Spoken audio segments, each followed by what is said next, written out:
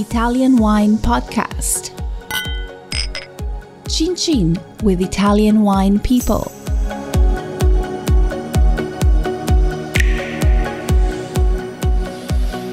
Okay, hello, this is the Italian Wine Podcast. My name is Monty, Waldin. My guest today is Arnaud Orsel. Arnaud, you have a master's degree in knowledge and international trade of wines, and you obtained that from the AgroSoup in Dijon.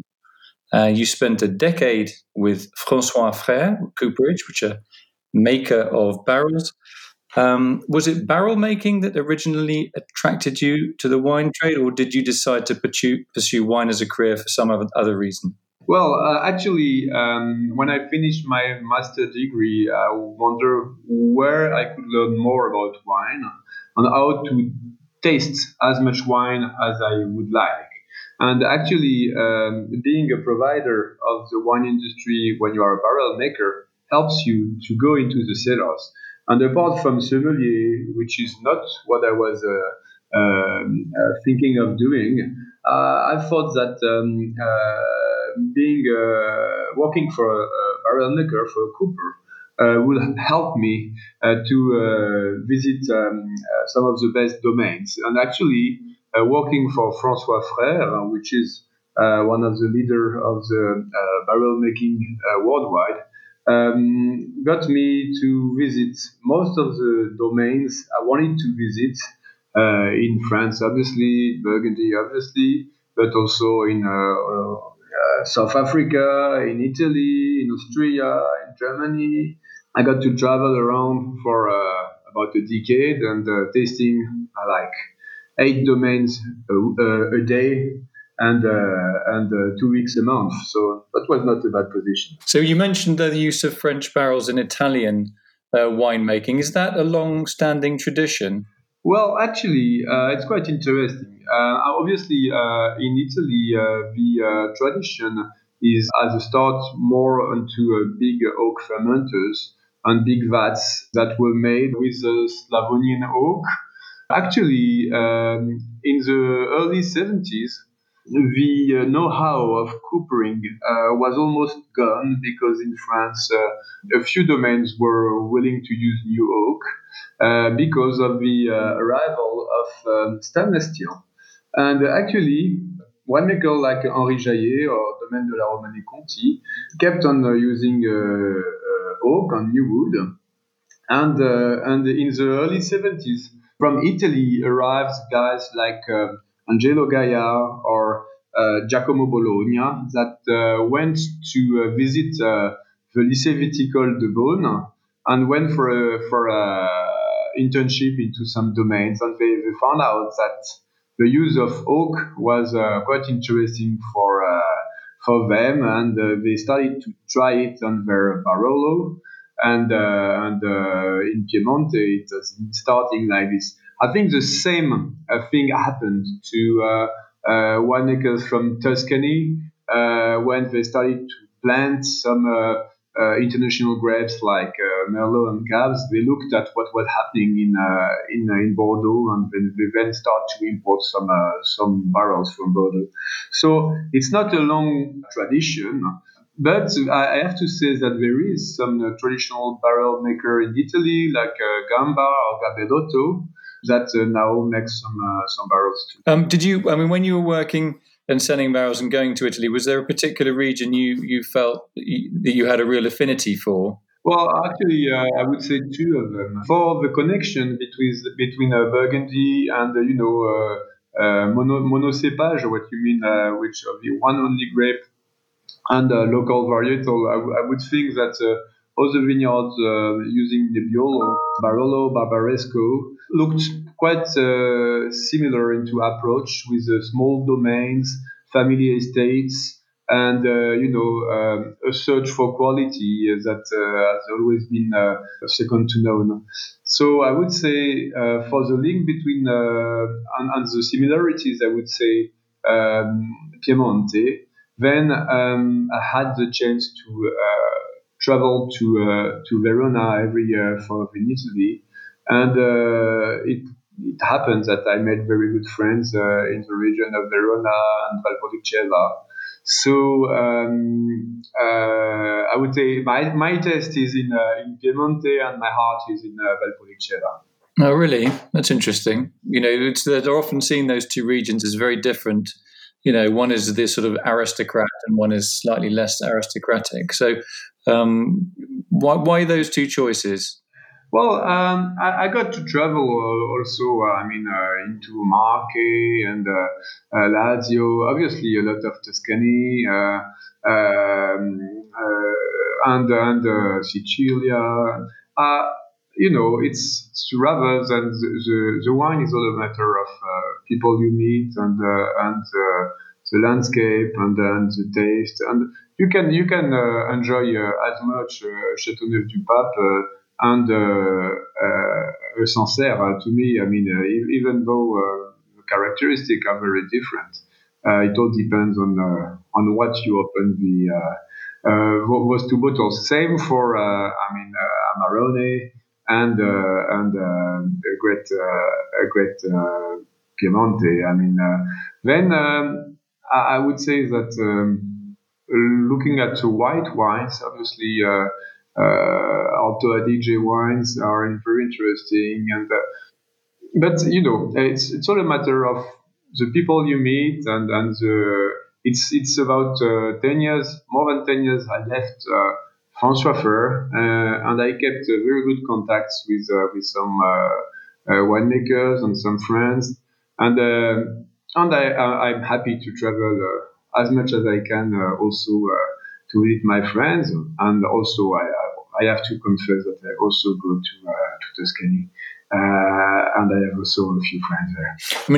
If you were going back to your previous job, and I said to you, right, this week you've got to do 2 trips. One of them will be around Dijon, Burgundy, and one of them will be in Italy. How would you prepare differently for a French client or an Italian client in terms of your sales pitch and also in terms of styling? Well, interesting. Here in Burgundy, the winemakers pretty much know what they want. So they know what percentage of new wood they're going to use. They know what type of toasting. And you hear on a more like a friendly relationship, and you confide on your barrel maker, and you got to see your customer on every event that's happening in Burgundy.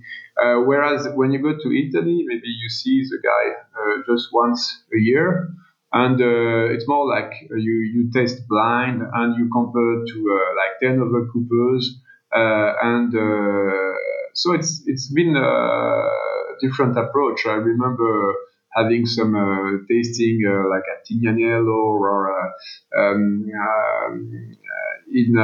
at Sassicaia, where we had like 25 samples, very formal blind testing, and also something very interesting to test different type of toasting, to test different. I would say that in Italy, I had more chance to make some discoveries on wood, different proposal. The winemakers were more open-minded. Like if in Burgundy you come to a domain and say, you better use 300-liter barrels rather than 228 liters, they would look at you and say, tradition is the same since the temps Gaulois for 2,000 years, so we're not gonna change the shape of our barrels. Where in Italy, the tradition is less long term, so you could go and say, I think 600 liters for your wine would be more appropriate, and then you go faster into the know-how of aging. Very interesting. What was the most? You don't have to name the winery, but maybe the region. But which areas particularly were really, really? You say that the Italians are really open-minded. Were there particular regions where they were even more open-minded than other places in Italy? Was it Piemonte and Tuscany that the revolutionaries, or was it other regions, wine grows in other regions? I remember in Marche to have discussed a long time with some winemakers just to find the appropriate barrel for Montepulciano, and it's been, I came every year and we've been discussing, so the guy was doing 100% new wood, quite very powerful wine. So you had to find the appropriate barrel so as to match and not to over-oak the wine and to respect the idea of the wine of the winery. So it's not like a region; it's more like somebody you meet, somebody you share passion with, and then I would say it's a feeling and good time spent together. But it's interesting that you mentioned that this. One of the revolutionaries was a grower of Montepulciano, the grape variety, because it is a slightly monolithic grape variety, or is seen as being slightly monolithic. A lot of tannin, a lot of colour, and so it's interesting that you cited a producer there that was really keen to. Yeah, it's quite far from Pinot Noir. And obviously the approach towards aging is different. But when you in every region you have some people that are really precise, willing to go over to be leader in their mind and to make new trials. And so these are moments, exceptional moments because when you are a provider to the wine industry, actually barrel maker is the only one where you have an direct impact on the wine. I mean, if you're a cork producer, if you have an impact on the wine, it's not a good idea. If you're a bottle maker, obviously your impact is non-sensitive on the taste of the wine. Whereas a barrel, you can enhance the quality of the wine, or you can also put it down. So this is something very interesting. And for the 10 years I spent traveling the world and tasting the wines, I've always had some very interesting discussion with those type of winemaker willing to go further and to be pioneer in the region. Yeah, hopefully you're going to write a book about your experiences. You seem to have really loved your time in the barrel industry. You speak Italian. How did that come about? Bene, possiamo parlare così, no?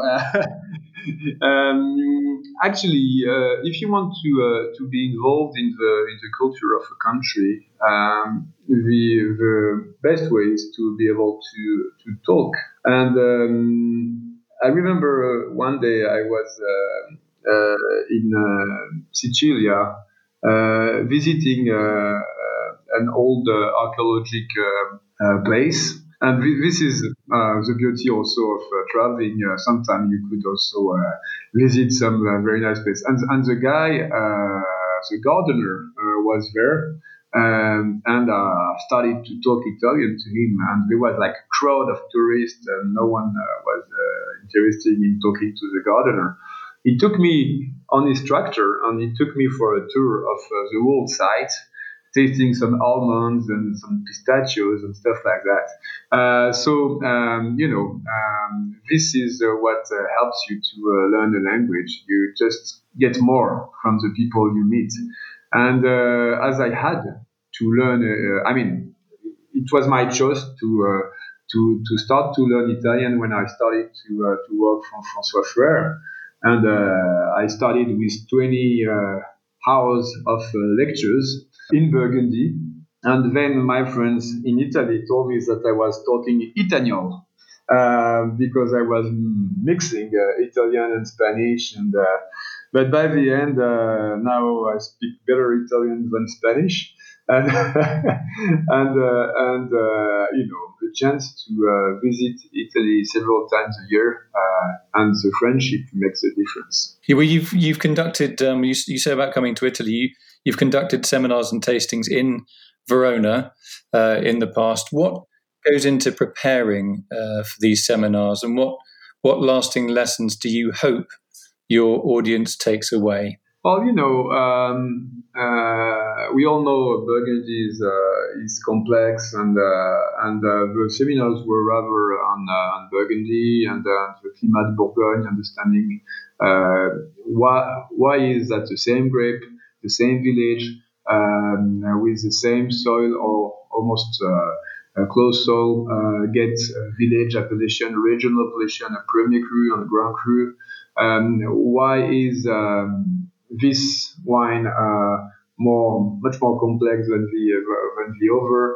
What I understand also in my 20 years of experience in the wine business is that you never got to know the whole story. Every year, as a new vintage, you have to stay very humble about what Mother Nature gives us.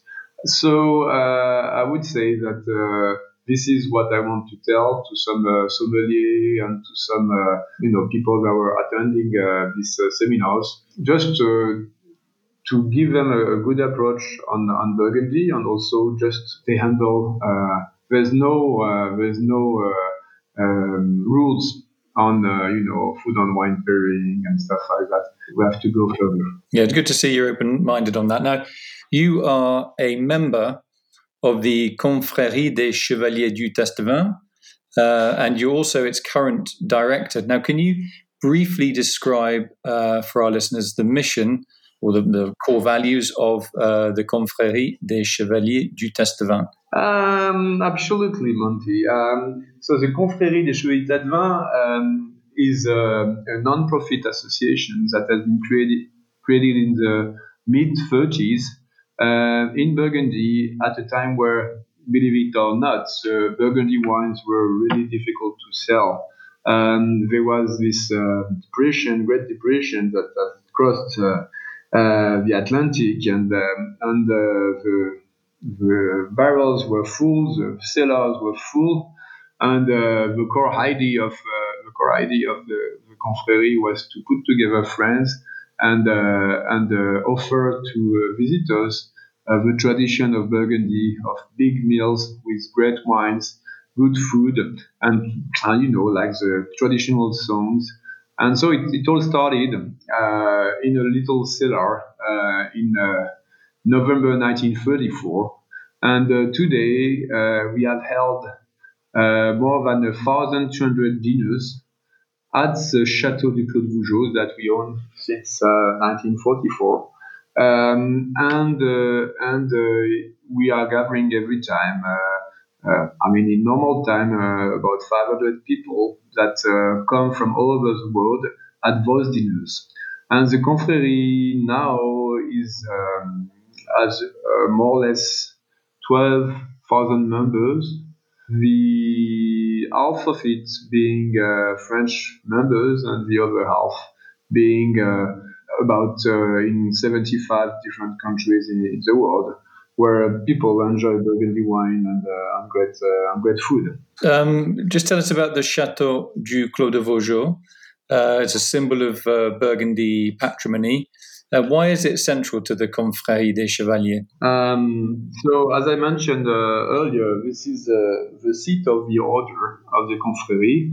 But before being in the hand of the Confrérie, it's also the start of Burgundy wine history.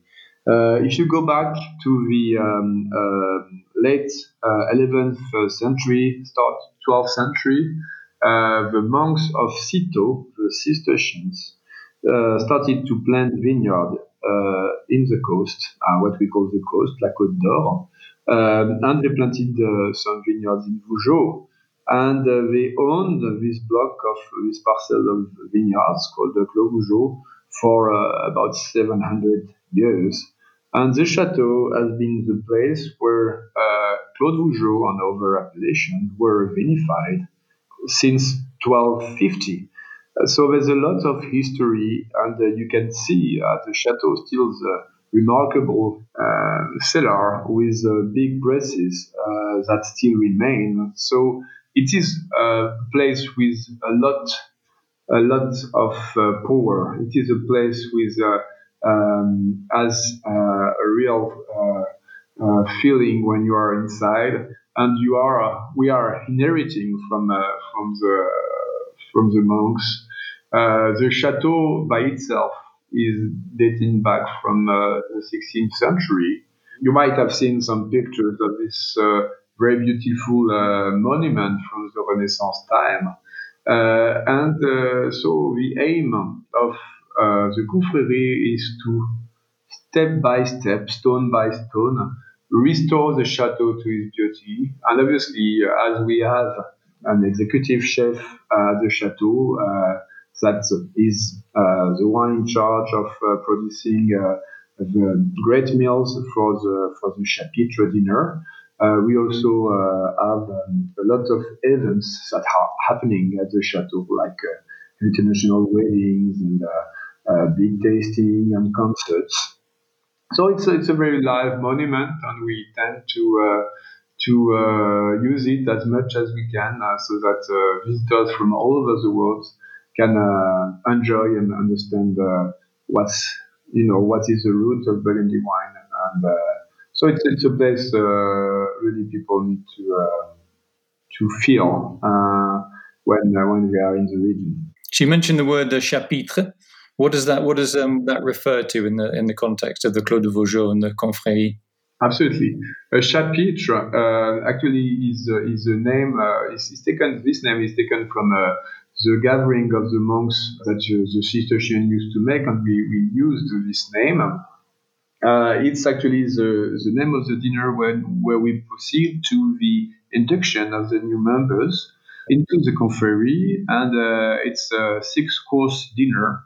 Obviously, each dish is accompanied with Burgundy wines, and there's a lot of speeches about Burgundy and its history, and it's quite formal in a non-formal format, meaning that the dinner is black tie and evening gowns. But by the end of the evening, you get to know you have made many new friends. So this is the spirit, and we also have worldwide some meetings, as we have 75 what we call sous-commanderies, which are, little ambassades of Burgundy that we have in the US, in Australia, in Hong Kong, in Japan, where the members gather to celebrate Burgundy and